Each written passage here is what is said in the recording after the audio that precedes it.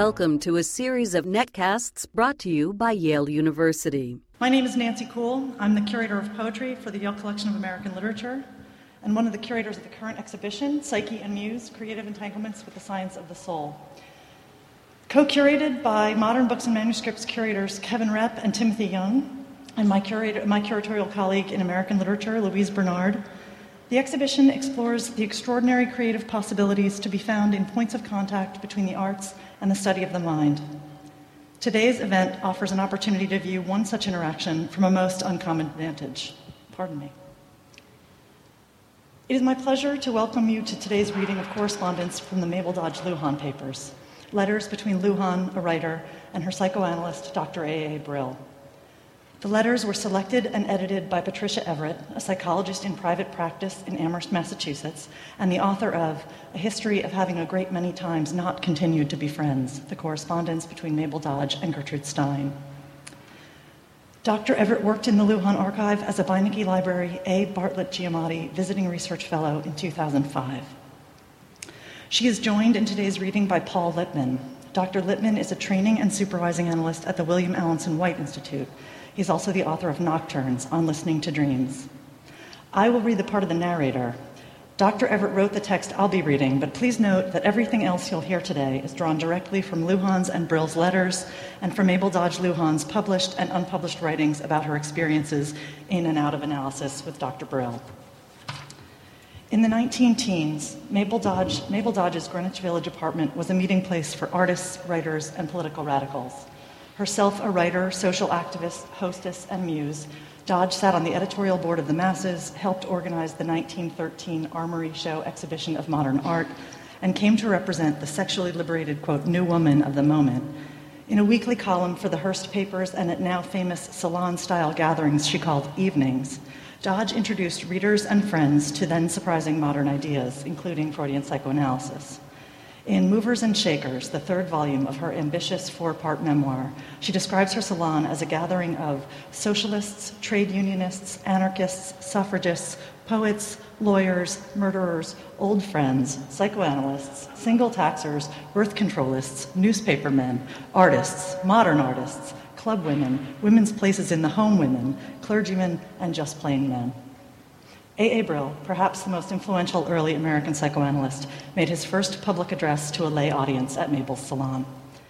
In addition to her early public advocacy for psychoanalysis, Luhan encouraged friends to pursue the talking cure throughout her life and sent many into treatment with leading analysts, including Brill and Carl Jung. She continued to write about the subject, leaving behind several unpublished manuscripts about her knowledge and experience of psychoanalysis at the time of her death in 1962. Please join me in welcoming Patricia Everett and Paul Littman.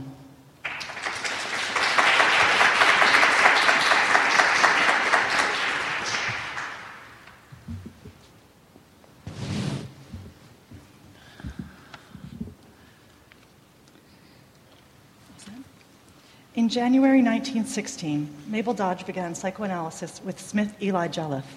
She wrote to him from Finney Farm in Croton-on-Hudson, New York, an estate in the country which she had leased. Dodge appealed to Jelliff on January 4th, 1916, clearly conversant in contemporary psychoanalytic jargon. Dear Dr. Jelliff, I want very much to see you to discuss the possibility of your analyzing me. I am obliged to admit to having a jealousy complex, which has produced an anxiety neurosis with an increasingly compulsory action on my behavior. I'm living in the country now, but I will be in New York on Wednesday, and I will call up your house and try and get an appointment with you if you will have time to see me that day. Sincerely, Mabel Dodge. At this time, Jelliff was a successful neurologist in New York who had been introduced to psychoanalysis 5 years earlier by A.A. Brill, a psychiatrist who had founded the New York Psychoanalytic Society in 1911. Brill met Freud in Vienna in 1908, an experience that had a profound effect on him, resulting in his becoming the first American psychoanalyst and the first American translator of Freud's work. Jelliff's case notes from his first session with Dodge read as a verbatim recording of her evaluation of her own situation. An only child never in possession of my kingdom, root of my character, main trouble, jealousy, much in love at present with a man with compulsory sex possession. What happens with me is I have a hunch or intuition, real poison, outraged sense of possession, contact with life only through an individual, absorbed in or through some man. By the summer of 1916, Mabel Dodge had been involved with the artist Maurice Stern for a year, serving as his lover, model, muse, and generous benefactor. At this time, while living with Stern at Finney Farm, Mabel found herself in emotional disarray over their relationship. Dr. Jelliffe was away on vacation, so she contacted A.A. Brill, who agreed to a consultation. He saw me and told me he could not take me until later in the fall, but I told him I was badly in need of something. I was frightened, for I felt I could not endure my terrible burden of melancholy. He said, "Oh, yes, I could," and he turned me away. Mabel Dodge wrote to Jelliffe on July 1st, 1916, to explain her intended defection to Brill. Dear Dr. Jelliffe, I told Brill I had unwisely stopped my analysis some time ago, and I asked if I could continue it with him. He said that was impossible, that he couldn't help me by continuing another man's analysis, that he wouldn't take me as your patient the way a general practitioner might do, temporarily. I said that naturally I would probably have gone back to you had you been on the spot, that all I want is to get well, and that I wanted to come to him for the summer, feeling I must do something. He said he would take me as a patient if I begin an analysis with him and continue it, and I told him I would. So Mabel Dodge entered analysis with Brill, meeting with him regularly until she moved to Taos, New Mexico in December 1917. She maintained a lively correspondence with him for the next 27 years, and on several occasions she consulted with him again, twice when he visited her in Taos, and at least once more formally when she returned to New York. The earliest letters in their correspondence date from the beginning of her analysis with him. Fall 1916. Dear Mrs. Dodge, your letters interested me very much. I'm very glad that you're keeping away from the crowd and are assuming a healthy attitude towards the world. I feel certain that the writing work will do you much good in more than one way. After reading your short story, I feel that you have the material, and I do not doubt that once your inhibitions will be gone, you'll be able to put your thoughts on paper with the same freedom as you can put them in speech. Everything depends on you. I'll do my share if you'll cooperate. I cannot see how I can get Maurice Stern to come to me for analysis. I repeatedly asked him to call on me, and he promised to do so. Should he keep his promise, I shall naturally, indirectly urge him to be analyzed. With best wishes, I am very sincerely, A.A.B. Fall 1916. Dear Mrs. Dodge, I was too busy to answer sooner, and I prefer to let you solve your problem without any interference from me. When I read the first letter that you sent of Mr. Maurice Stern, I felt like telling you that you should not give up any more than he wants to give. I changed slightly after reading his other letters, but I still think that you should be careful and not so generous. I shall discuss things more fully when I see you. The fact is that I feel that you're beginning to see things as they are, and that you yourself are undergoing a change. I may be wrong. I'm always pleased to hear from you, and if you receive no answer, you must not stop writing. I answer when I'm able and when I should. Sincerely, A.A. Brill. Despite the unstable and often destructive nature of their relationship, Dodge and Stern were married in August 1917. August 27, 1917. Dear Mabel, your letter was interesting but not surprising. For some time I anticipated the good news, and I'll confess that a few weeks ago I was sure that you were married. Now please accept my most cordial wishes and congratulations. You didn't have to ask me to wish you luck.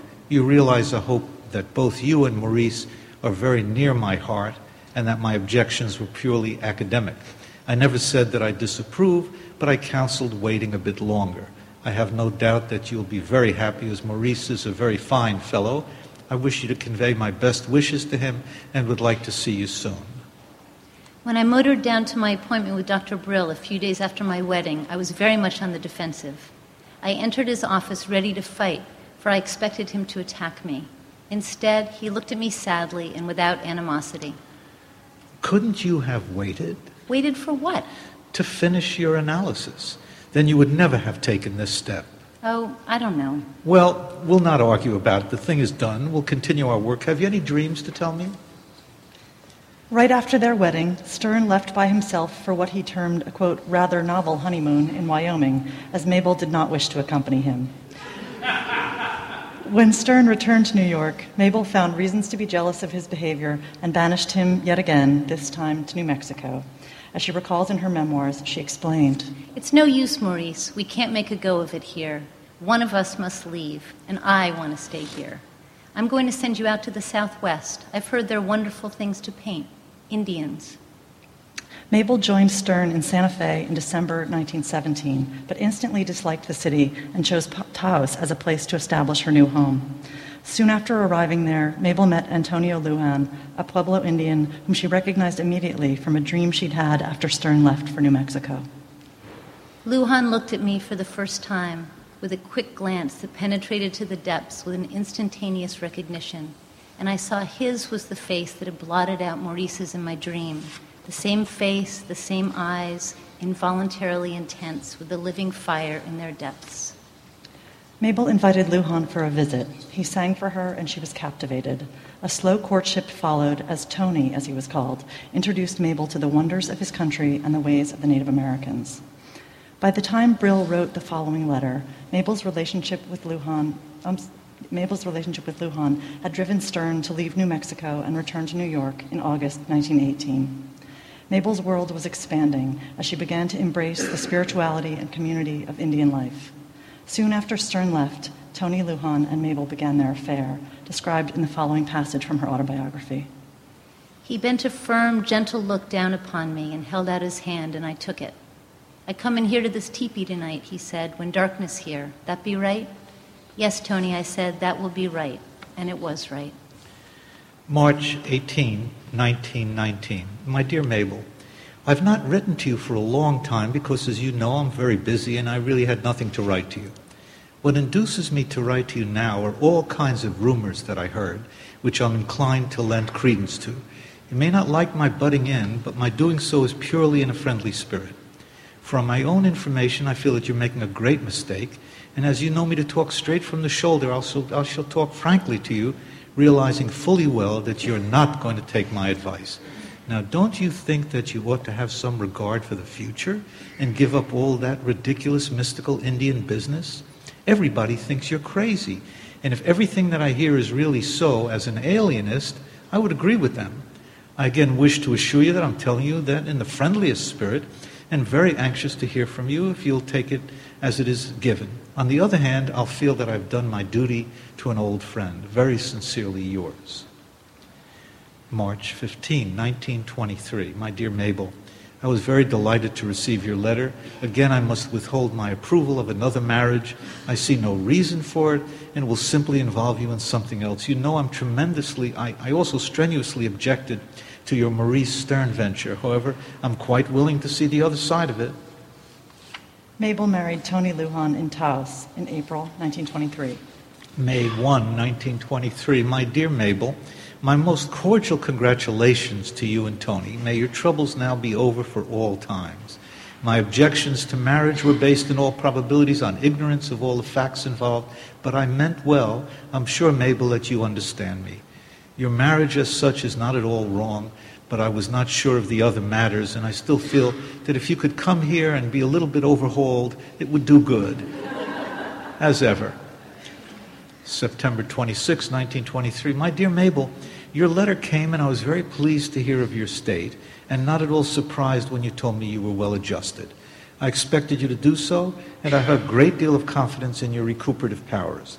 I was extremely sorry that I could not visit you last spring when you invited me to Taos.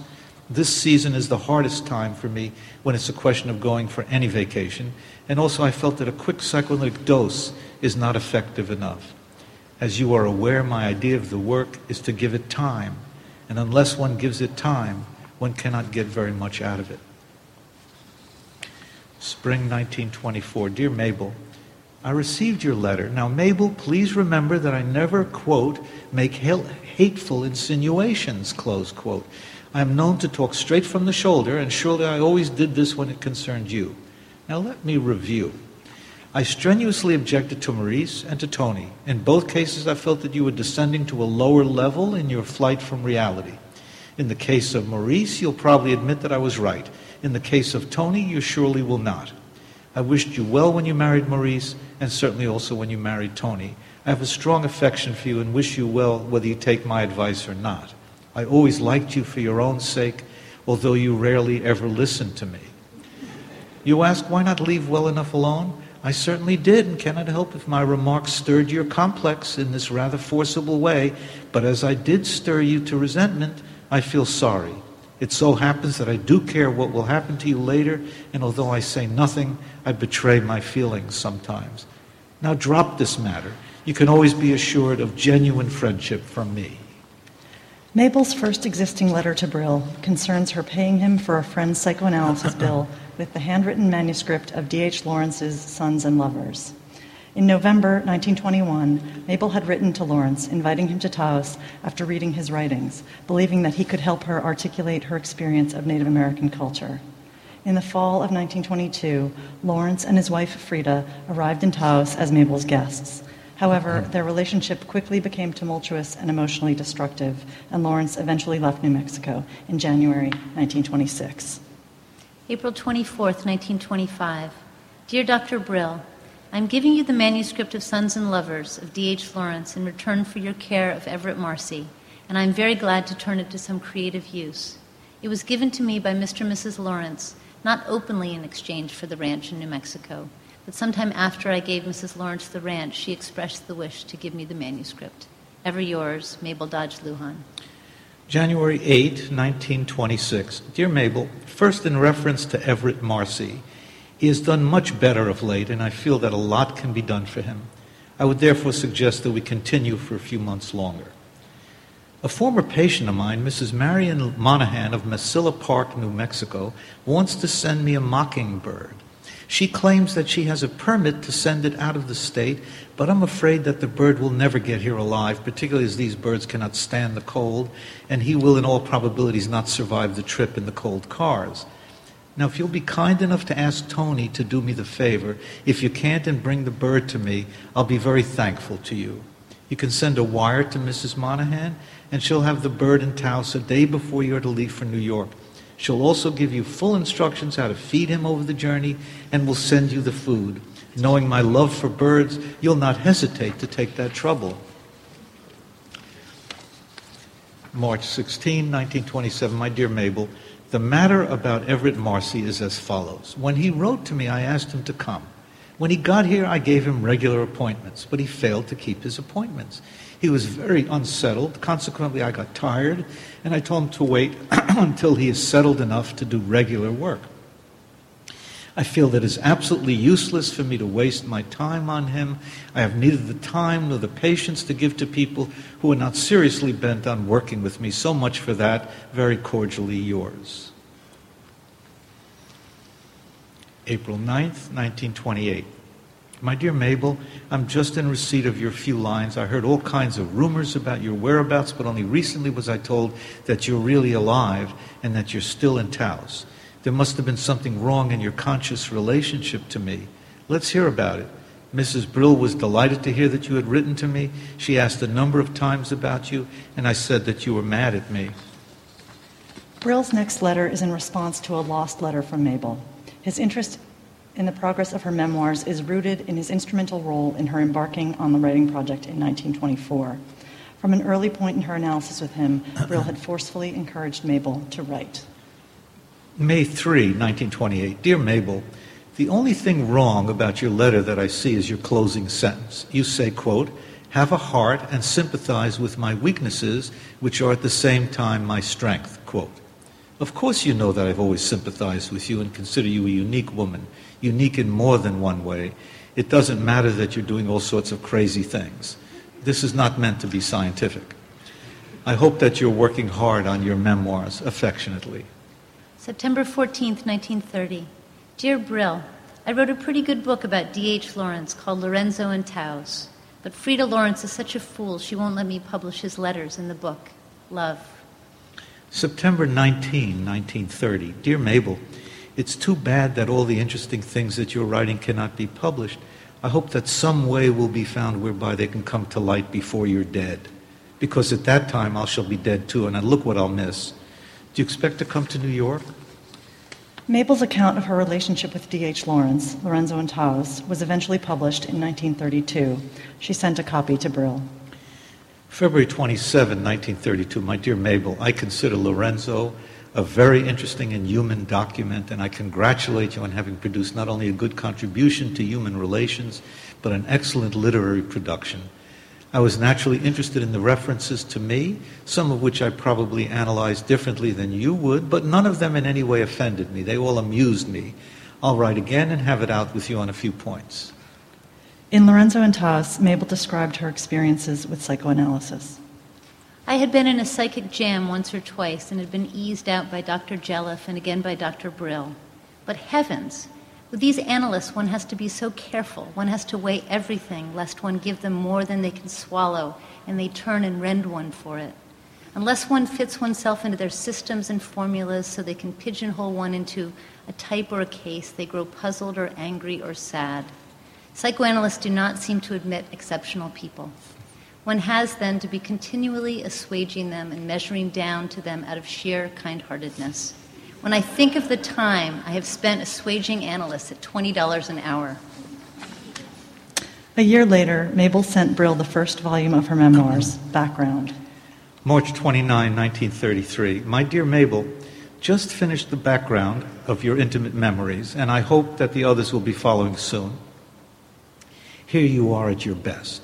I'm sure, however, that you're only giving the world glimpses of yourself. Nevertheless, I feel that it would be wrong for you to follow your original scheme and wait until you're dead and buried before your other memories are open to the world. You could surely give them out with a little concealment and a little glossing, which certainly would be much better than nothing.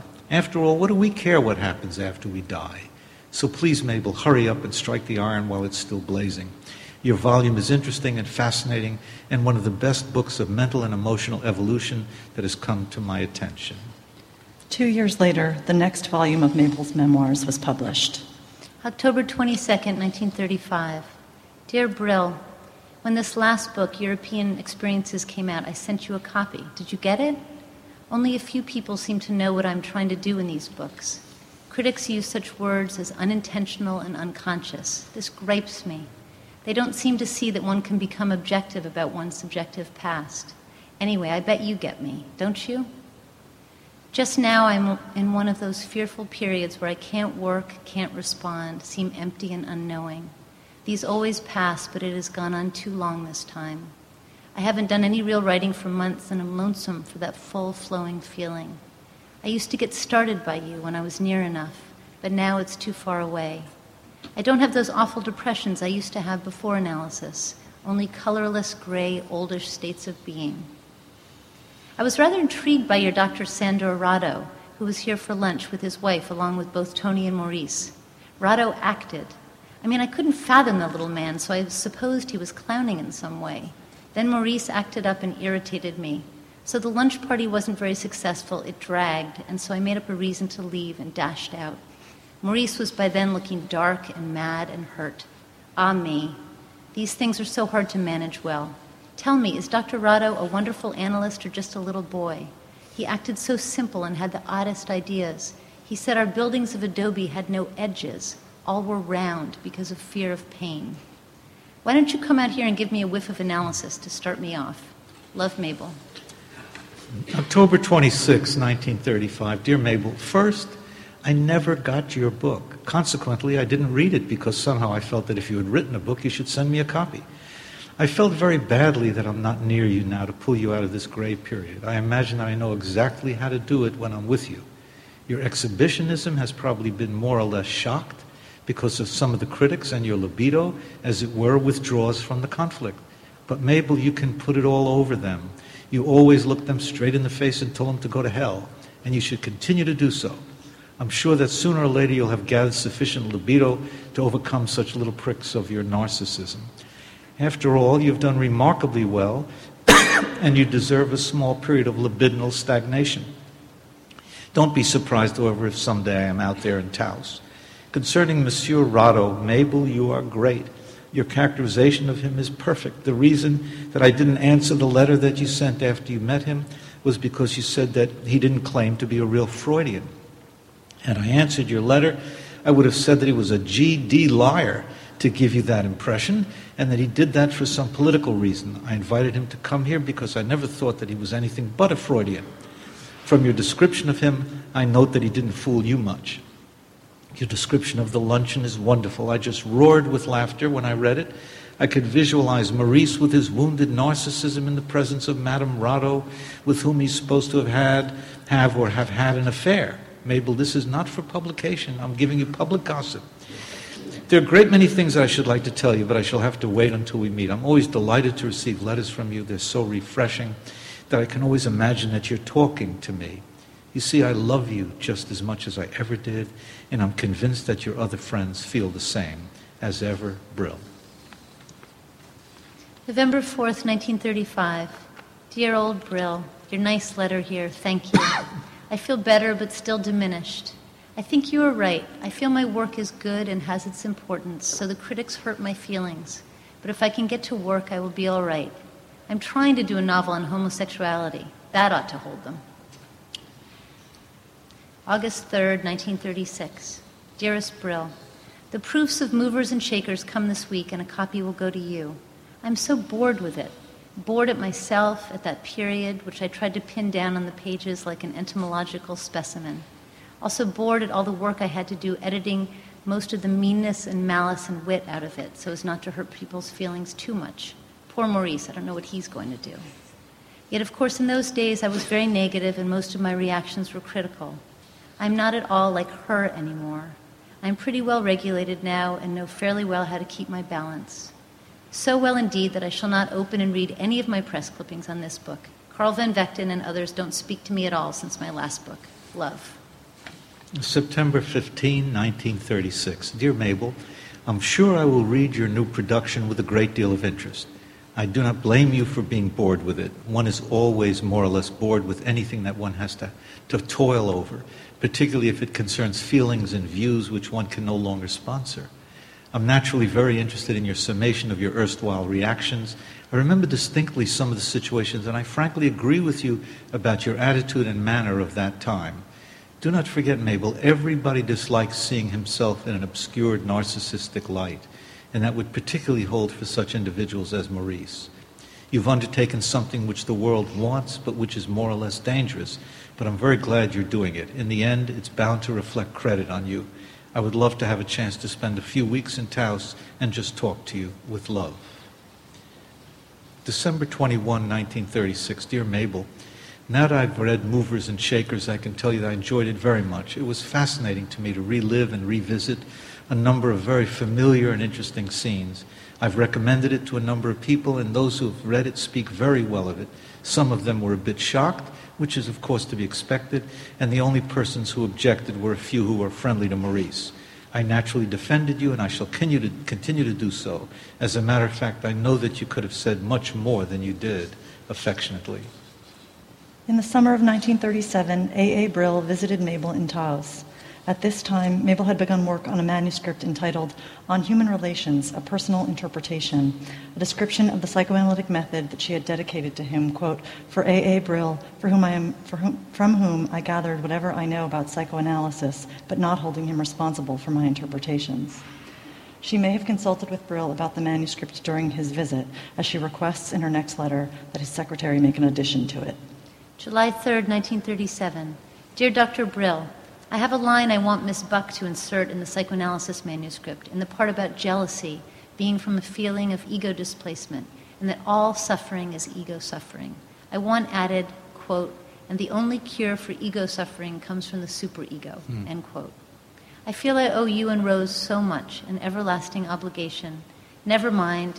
If I only sell my manuscript, I'm going to pay everyone what I owe. Love, Mabel. August 28th, 1937. Dearest Brill, 2 weeks ago someone poisoned my favorite spaniel, and the week before my white riding horse was poisoned, singled out among all the other horses. I feel it is dangerous. September 2, 1937. My dear Mabel, I read your letters with a great deal of interest. You do not imagine for a moment that I had no cause for talking to you about psychic suicide when I was visiting you in Taos. Your fight with your old friend John Collier, the completion of your works, all these represented a consummation of a task which was almost titanic.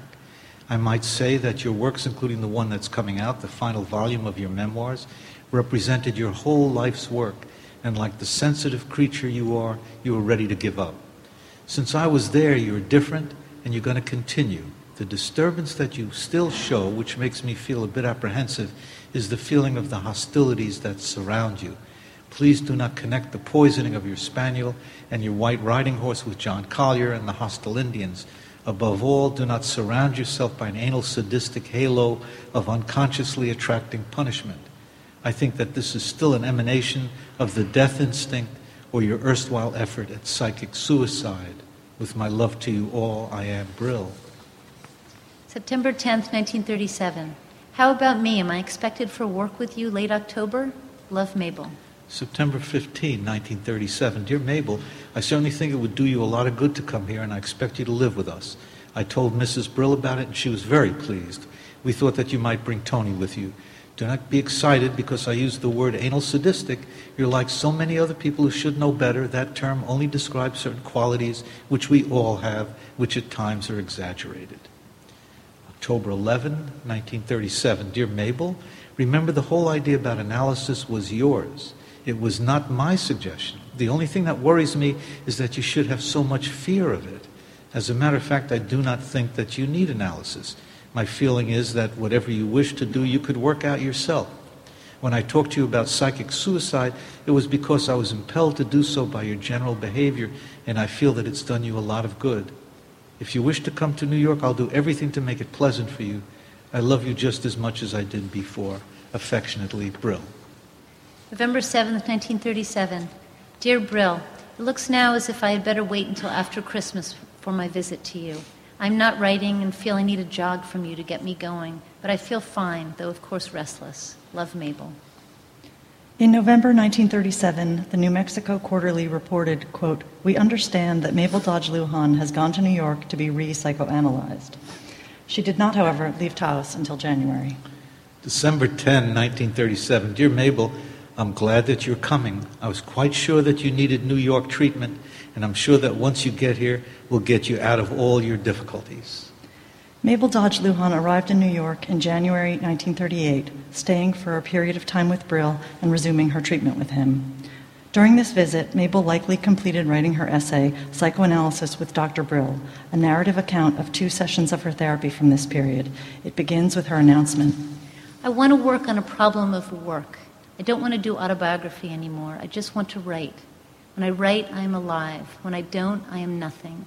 Here I am back in New York with you, and I don't know what to do with myself most of the time. I feel bored, frightened. I have no self. Mabel goes on to describe the process of psychoanalysis, Brill's approach to his work, and her progress during this period. How describe the peculiar and infinitely variable course of a psychoanalytic ordeal? For ordeal it is, and must be, since all change is painful, and all organic growth means change. Does anyone suppose there is no pain involved when a tree drives its roots deeper and expands its girth? Well, a psychoanalytic experience is as mysterious, as solemn, as organic as such a growth. Brill has an infinite faith in life, in its richness, its variety. He has sat for many years before many people, and he has often seen the amazing miracle take place before him, the miracle of a person's discovery that all the answers are within himself, unsuspected for long, yet forever ready. And what this science called psychoanalysis consists of, this method of knowing oneself, this curious dream system, and its attendant associative process, how is it possible to tell except by going through it? After some time, the inhibited feeling for life began to rise again. Color came back into life as the life in me moved once more. Brill must have known what he was doing and what he refrained from saying, but he only seemed to watch and to repeat over and over, "What did you dream, and what does that suggest to you?" April 14th, 1938. Dear Mabel, I cannot quite understand why you gave me another copy of this Psychoanalysis with Dr. Brill. The copy that you gave me before is marked number 4. It's exactly the same as number 3 that you left yesterday. Now please let me repeat what I said. The title is very bad. A psychoanalyst does not act that way and does not go for luncheon with his patients. It is misleading in every way, and not only is it wrong, but I'm sure I shall be criticized by the psychoanalysts and perhaps by the Academy of Medicine. Some might think that I was being advertised, and naturally I would have to disavow this whole thing if it should come to a showdown. I therefore suggest that you either change it or call it something else.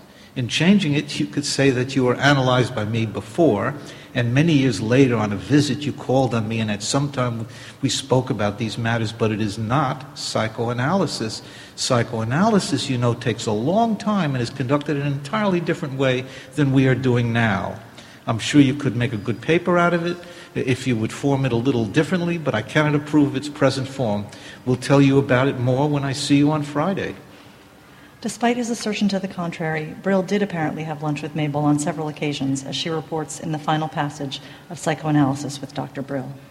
After such an hour as is sometimes very hard to face through, Dr. Brill would get up and say, "Well, let's go home and have some lunch."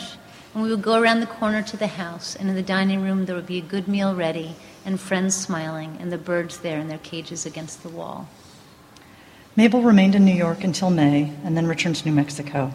In her next letter, she refers to Brill's planned visit to Taos that summer. May 8, 1938. Dearest Dr. Brill, I miss you like anything, just having you there at 88 Central Park West. We are looking forward so much to your visit. Love to you and Rose, Mabel. Brill and his wife Rose visited Mabel in Taos in the summer of 1938. In her account of the poet Robinson Jeffers and his wife Una's stay in Taos that summer, Mabel begins her story with Brill leading a lively discussion. Dr. Brill sat in the center of a little group of admirers in my living room. He was talking to us about fulfillment. Fulfillment for a man, he said, lies in the sexual act, but not so for a woman. What fulfills a woman then, Una asked. Maternity, replied Bill succinctly. Una looked silently, her disagreement. Certainly, he laughed. Man is constituted for sowing his seed, woman for receiving it, cherishing, and nourishing it. Life intends this to be so, and it is so. Brill was the main event at a party in Taos hosted by Mabel. Everybody in the village had heard of Dr. Brill and were crazy to look upon him. Of course, I had the Indian boys there to dance, and Dr. Brill was thrilled with their dark glow and their delight in motion. One of my guests asked Brill to speak about the dancing, so he stood in the center of the gathering, beaming around at all of them, and began. Now, I did not see anything erotic in this Indian dancing. My God, I thought. But he went on in the most characteristic manner to say that in the past it was the fashion to affirm, I think, therefore I am, but that he preferred to say, I move, therefore I am, for motion is life, and dancing is still more life. June 24th, 1938. Dear Dr. Brill, we all missed you very much as soon as you left. Especially Una Jeffers bemoaned your loss, for she had a great transference to you. Love to you all. June 28, 1938. My dear Mabel, I too was very sorry to leave as quickly as I did, but c'est la vie. My feeling for the Jeffers is about the same as their feeling for me. I can assure you that I enjoyed my short visit with you affectionately. July 1st, 1938. Dear Dr. Brill, I'm now working on a novel called Water of Life that has my friend Myron Brinnig and me in it, only the end is much sublimated and an improvement upon real life. The beginning is all craving for power, irresponsible life, and sexual expression, and the end is fulfillment for a woman through maternity and death for the man after a volcanic eruption, when luckily he had completed coitus with the woman on top of the mountain. How's that for using your teaching? Hey-ho, love from all of us. July 20th, 1938. Dear Dr. Brill, after the Jeffers left a week ago, Thornton Wilder came to visit to work on his play Merchant of Yonkers. But a peculiar feverishness animated him. I gave him my psychoanalysis article to read. He took it to his room for perusal. He knows all about psychoanalysis, knows Freud, went to see him, and had several long talks. The next day he went to a dance in the Pueblo without a coat along and caught a chill. Then he had a sore throat he would not admit or care for. I found the psychoanalysis article left by him on my desk, but he never mentioned it to me. I do not know what he thought of it or what his reactions were. His voice disappeared, and from being over-conversational and brilliant, he became silent. I insisted on his seeing a doctor who said nothing seemed to be the matter. Still, his voice was gone. Do you suppose it's my fault? July 27, 1938. My dear Mabel, don't you think it's high time to stop feeling guilty and give up your foolish superstitions? I cannot see why you should attribute Thornton Wilder's loss of voice to any fault of your own. It's quite possible that he had a cold.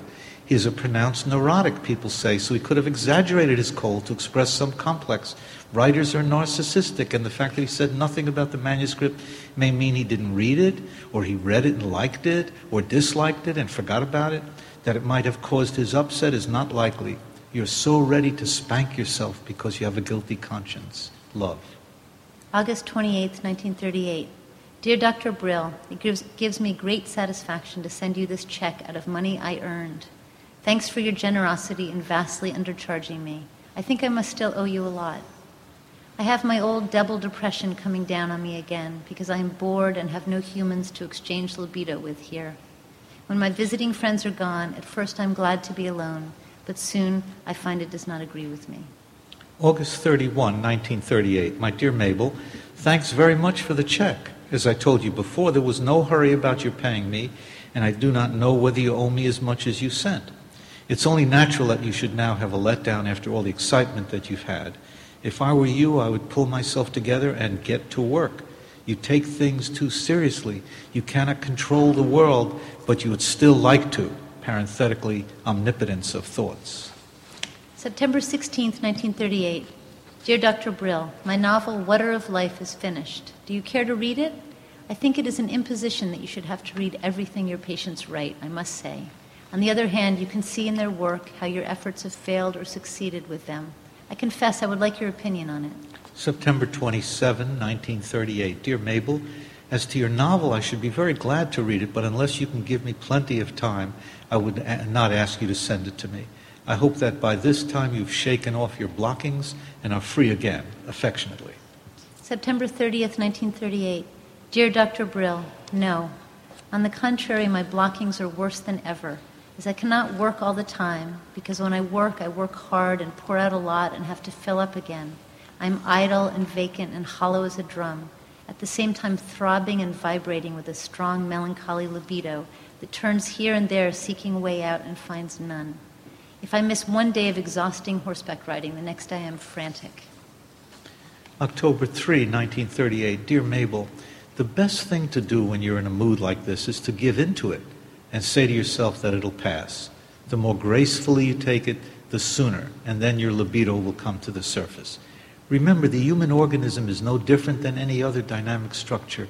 Whatever goes up must come down, and it does not stay down either. You have the capacity to live so fast and do so much while you live that there must come some slump. You need no medicines, but of course you always take them, so keep it up. October 4th, 1938. Dear Dr. Brill, dreamt last night a falling dream. Very snowy country, and a tank was crawling up a hill on the edge of a low drop. I was below, and in this vehicle our Boston Terrier bitch was imprisoned. As it climbed higher and she saw me left below, she got more and more frantic. Then to my horror, she found a crack in a window and climbed through and hurled herself out, and I saw her falling through the air from the great height. I saw her strike the snow and looked to see if it had killed her, but she was not there. The machine went on, and I too left that place. Only some time after, it occurred to me she had penetrated the snow and maybe was suffocating but alive, and that I had not tried to get her out when I was there horrified me. These dreams are very agonizing and seem to be trying to tell me something I should do, but I don't know what. I forget what falling means in a dream specifically. Writing you about it seems to encourage me. I hope it doesn't put too much on you. October 5th, 1938. Dear Dr. Brill, the reason of this letter is to ask your opinion on this. Dr. Pond has given me some benzodrine sulfate tablets to tide me over this depression and boredom. One tablet removes all dark thoughts, tension, melancholy, and pessimism.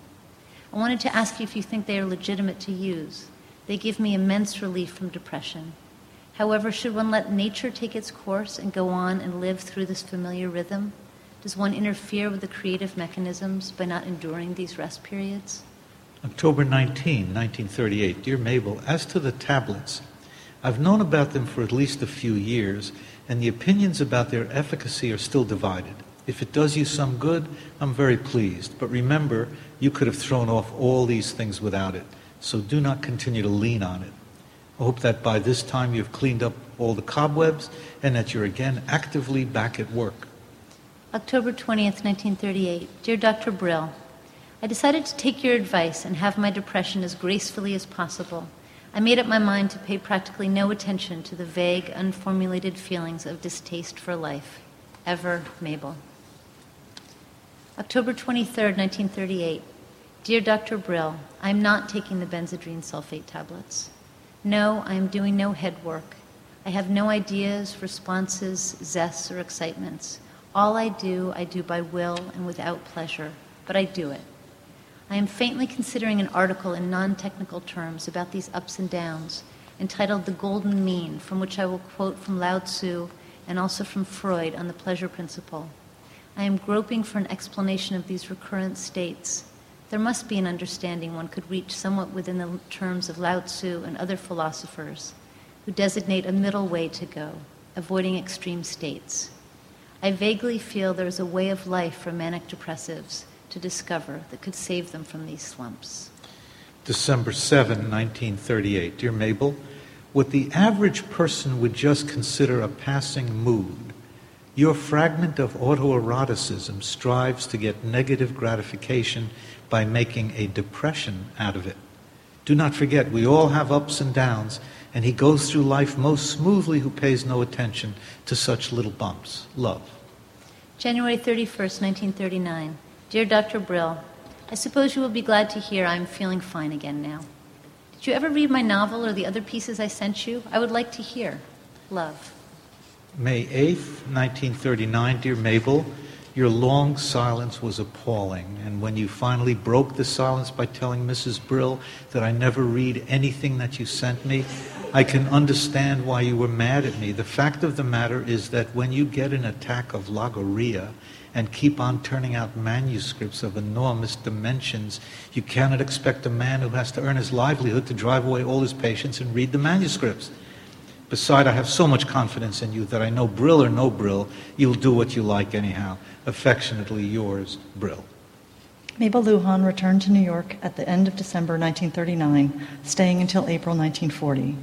In the spirit of Mabel's famous gatherings at 23 Fifth Avenue, held between 1913 and 1917, she hosted salons at her new home at 1 Fifth Avenue. The schedule for her evenings included Thornton Wilder on January 12, 1940, who was to discuss 8 pages of James Joyce's new novel, Finnegan's Wake. On April 19th, A.A. Brill was invited to speak about psychoanalysis, as Mabel explained in a newspaper article. I'm having Dr. Brill because it was in my home that he first talked about psychoanalysis to a lay group. Some left in great disgust. Those were days when new subjects were thrilling to some and horrifying to others. Birth control and psychoanalysis were sensational. January 16, 1940. Dear Mabel, now don't forget, I do not want to come there and argue with a lot of nuts. I have enough of that. Let me remind you that if you'll have a big crowd there, I'll not talk. And if I talk, there'll be no arguments about treatments and different schools and all that. If you want different schools, have them appear in a row. I've had enough of that, so please remember and don't get angry if I change my mind about talking. I think you made a mistake in asking me to talk, and I believe you can still change it. Months later, after Mabel had returned to Taos, Brill wrote to her in response to a letter from her now lost. July 25th, 1940. Dear Mabel, your arguments with your son about the future state of society are symbolic of your whole life, your own resistance to your mother, etc. The blind force of Hitler appeals to you as a personification of your own blind rage since early childhood. You wish to destroy everything and avenge your father. That's why an extra tribal attachment. You and Tony worked well while the sexual element participated and continues to do so without it. Well, I'm here in New York. Now that Freud is dead, I have to finish up many things, which I'm doing and have accomplished much already. Well, stop brooding over some of your putative transgressions. You have no real cause to complain. You have done much more than the average mortal and can do a lot more. At any rate, I love you just as much as ever. Affectionately, A.A. Brill. Mabel turned 65 on February 26, 1944, and celebrated with a party in Santa Fe. She had invited A.A. and Rose Brill, but they were unable to attend. March 3rd, 1944. Dear Dr. Brill, well, that birthday party was quite a thing. What was amusing was that my neuritis in my bladder and the accompanying frequency ceased an hour before the party. Since then it has returned, but with less pain. Love to you both. March 6, 1944. Dear Mabel, now that your birthday party is over, I think your other symptoms should disappear. As you can see, when you were emotionally occupied, the symptom didn't bother you. A symptom of this kind is a sign of an inordinate ambition, and I'm sure that it's a representation of how you still feel about life. Affectionately. March 10th, 1944. Dear Dr. Brill, well, here we are at home after a great time in Santa Fe. I had lots of fun, and everybody loved me and gave me parties. Now, really, sometime you and Rose must come out to Santa Fe and stay in that nice hotel in lovely rooms with us next door to you, and we'll have a lot of fun. Love to you both. Mabel. March 14, 1944. Dear Mabel, what you say about Santa Fe appeals very much to Rose and me. I'm sure that you'll be very busy in Taos, and you'll forget all about your morbid anatomy. May 2nd, 1944. Dear Mabel, this is an answer to your letters. The most important reaction is that you are active and writing, which pleases me very much. We'll write to you again soon. As ever, Brill. This is the last existing letter from A.A. Brill to Mabel Dodge Luhan, and no further letters exist from Luhan to him. Brill died on March 2nd, 1948, almost 4 years since this last letter. However, Mabel and Tony Luhan had visited him in New York before he died, as indicated in a letter to Mabel from Brill's son Edmund, written after Brill's death. Quote, "We were delighted to see you and Tony in New York. Sorry, though, that my father at the time already felt that he was not well, even though the doctors said all was perfect. He had always believed that one knows consciously or unconsciously when anything is wrong." Brill's unconscious was likely operating in his choice of topic to present to the Vidonian Club in December 1946, 16 months before he died. His paper was entitled Thoughts on Life and Death, and included a passage from William Cullen Bryant's poem Thanatopsis, a work that Brill considered to be, quote, "the most beautiful and most consoling description of the end in view." Earth that nourished thee shall claim thy growth to be resolved to earth again, and lost each human trace surrendering up thine individual being, shalt thou go to mix forever with the elements, to be a brother to the insensible rock. Approach thy grave like one who wraps the drapery of his couch about him and lies down to pleasant dreams. Mabel died in Taos in 1962, still married to Tony Luhan, her husband of 39 years.